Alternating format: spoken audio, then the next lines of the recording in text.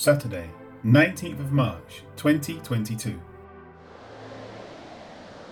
But if it is of God, you cannot overthrow it, lest you even be found to fight against God. Acts 5:39. Gamaliel has given two examples of groups that fizzled out after their leaders died. After that, he gave his recommendation concerning the apostles, saying, "Let them alone." He then gave a part of his reasoning for this with the words, "For if this plan or this work is of men, it will come to nothing."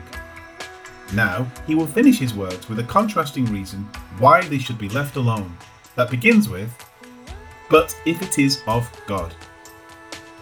It is interesting that the mood of these words is different than the previous clause. There, the verb was in the subjunctive mood. Now, it is in the indicative mood. Cambridge notes the difference, saying, quote, "The verb is not in the same mood as in the previous clause, and had the construction been in classical Greek, it might have indicated some opinion on Gamaliel's part of the truth of Christianity, if it is, as it is, of God.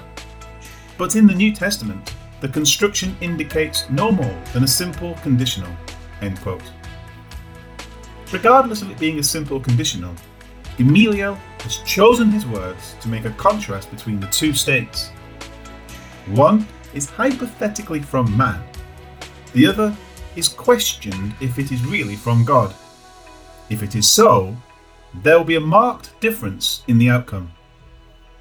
Man's work will find success or failure based on innumerable circumstances. But in the case of the nation of Israel, there is a more important element at work. Gamaliel understood this. The Lord himself watches over the people, and he determines what their outcome will be based upon their relationship with him. This precept is found time and again in Deuteronomy. It is then confirmed in the prophetic writings, and it is evidenced throughout the historical writings. Clear examples of this are seen, for example, in the Song of Moses, such as, "How could one chase 1,000, and two put 10,000 to flight, unless their rock had sold them, and the Lord had surrendered them?" Deuteronomy 32 verse 30. If the Lord is on the side of a person who is striving to overthrow Roman authority, nothing could stop him from doing so. "You will chase your enemies. They shall fall by the sword before you. 5 of you shall chase 100, and 100 of you shall put 10,000 to flight. Your enemies shall fall by the sword before you." Leviticus 26, 7-8. However, if the Lord is not with him, his attempt will fail, and he will perish.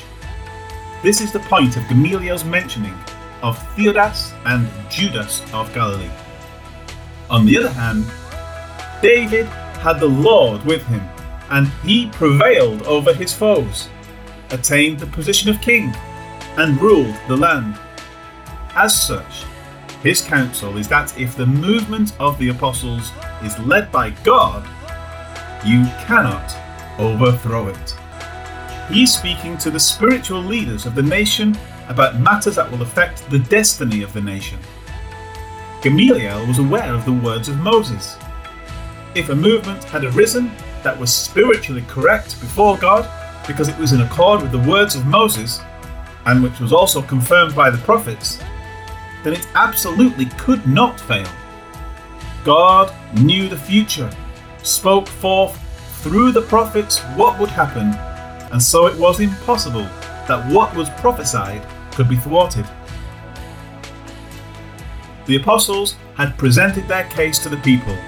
Their words were heard and understood by those in the council, and they claimed that Jesus was the promised Messiah.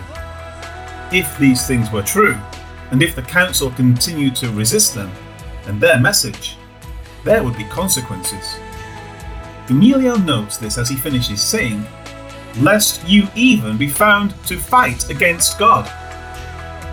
This is a word, an adjective, found only here in Scripture. Theomachos. Being an adjective, it literally means God fighters. Its kindred verb is found in Acts 23:9, when Paul was brought before this same council.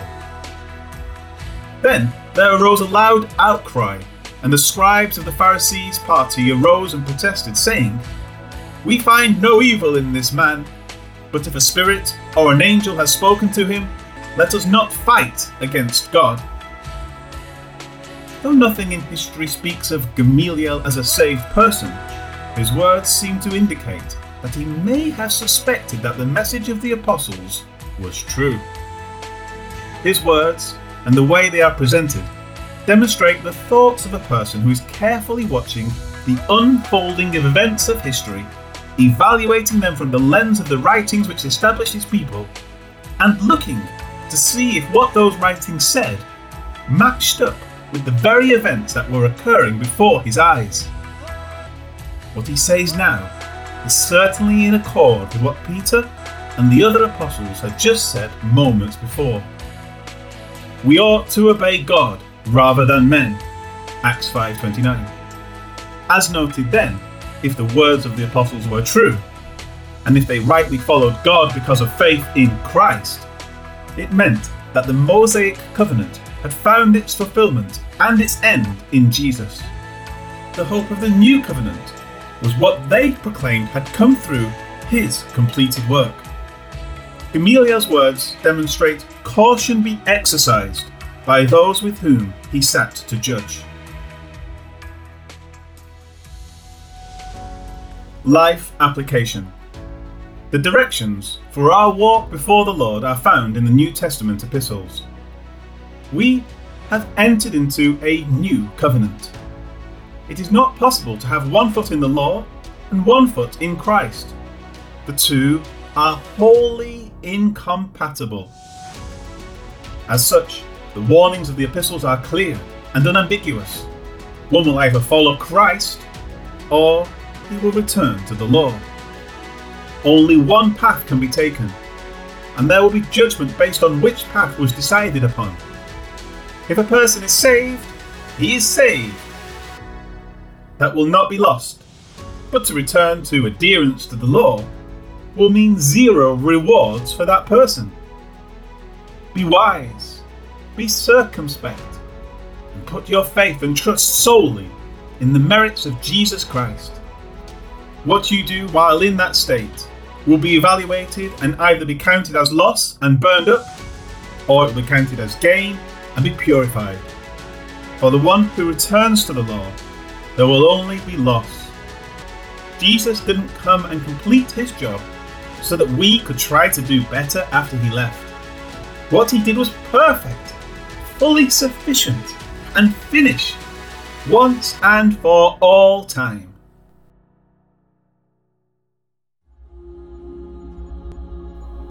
Thank you, Lord God, for the sure hope we possess in Christ.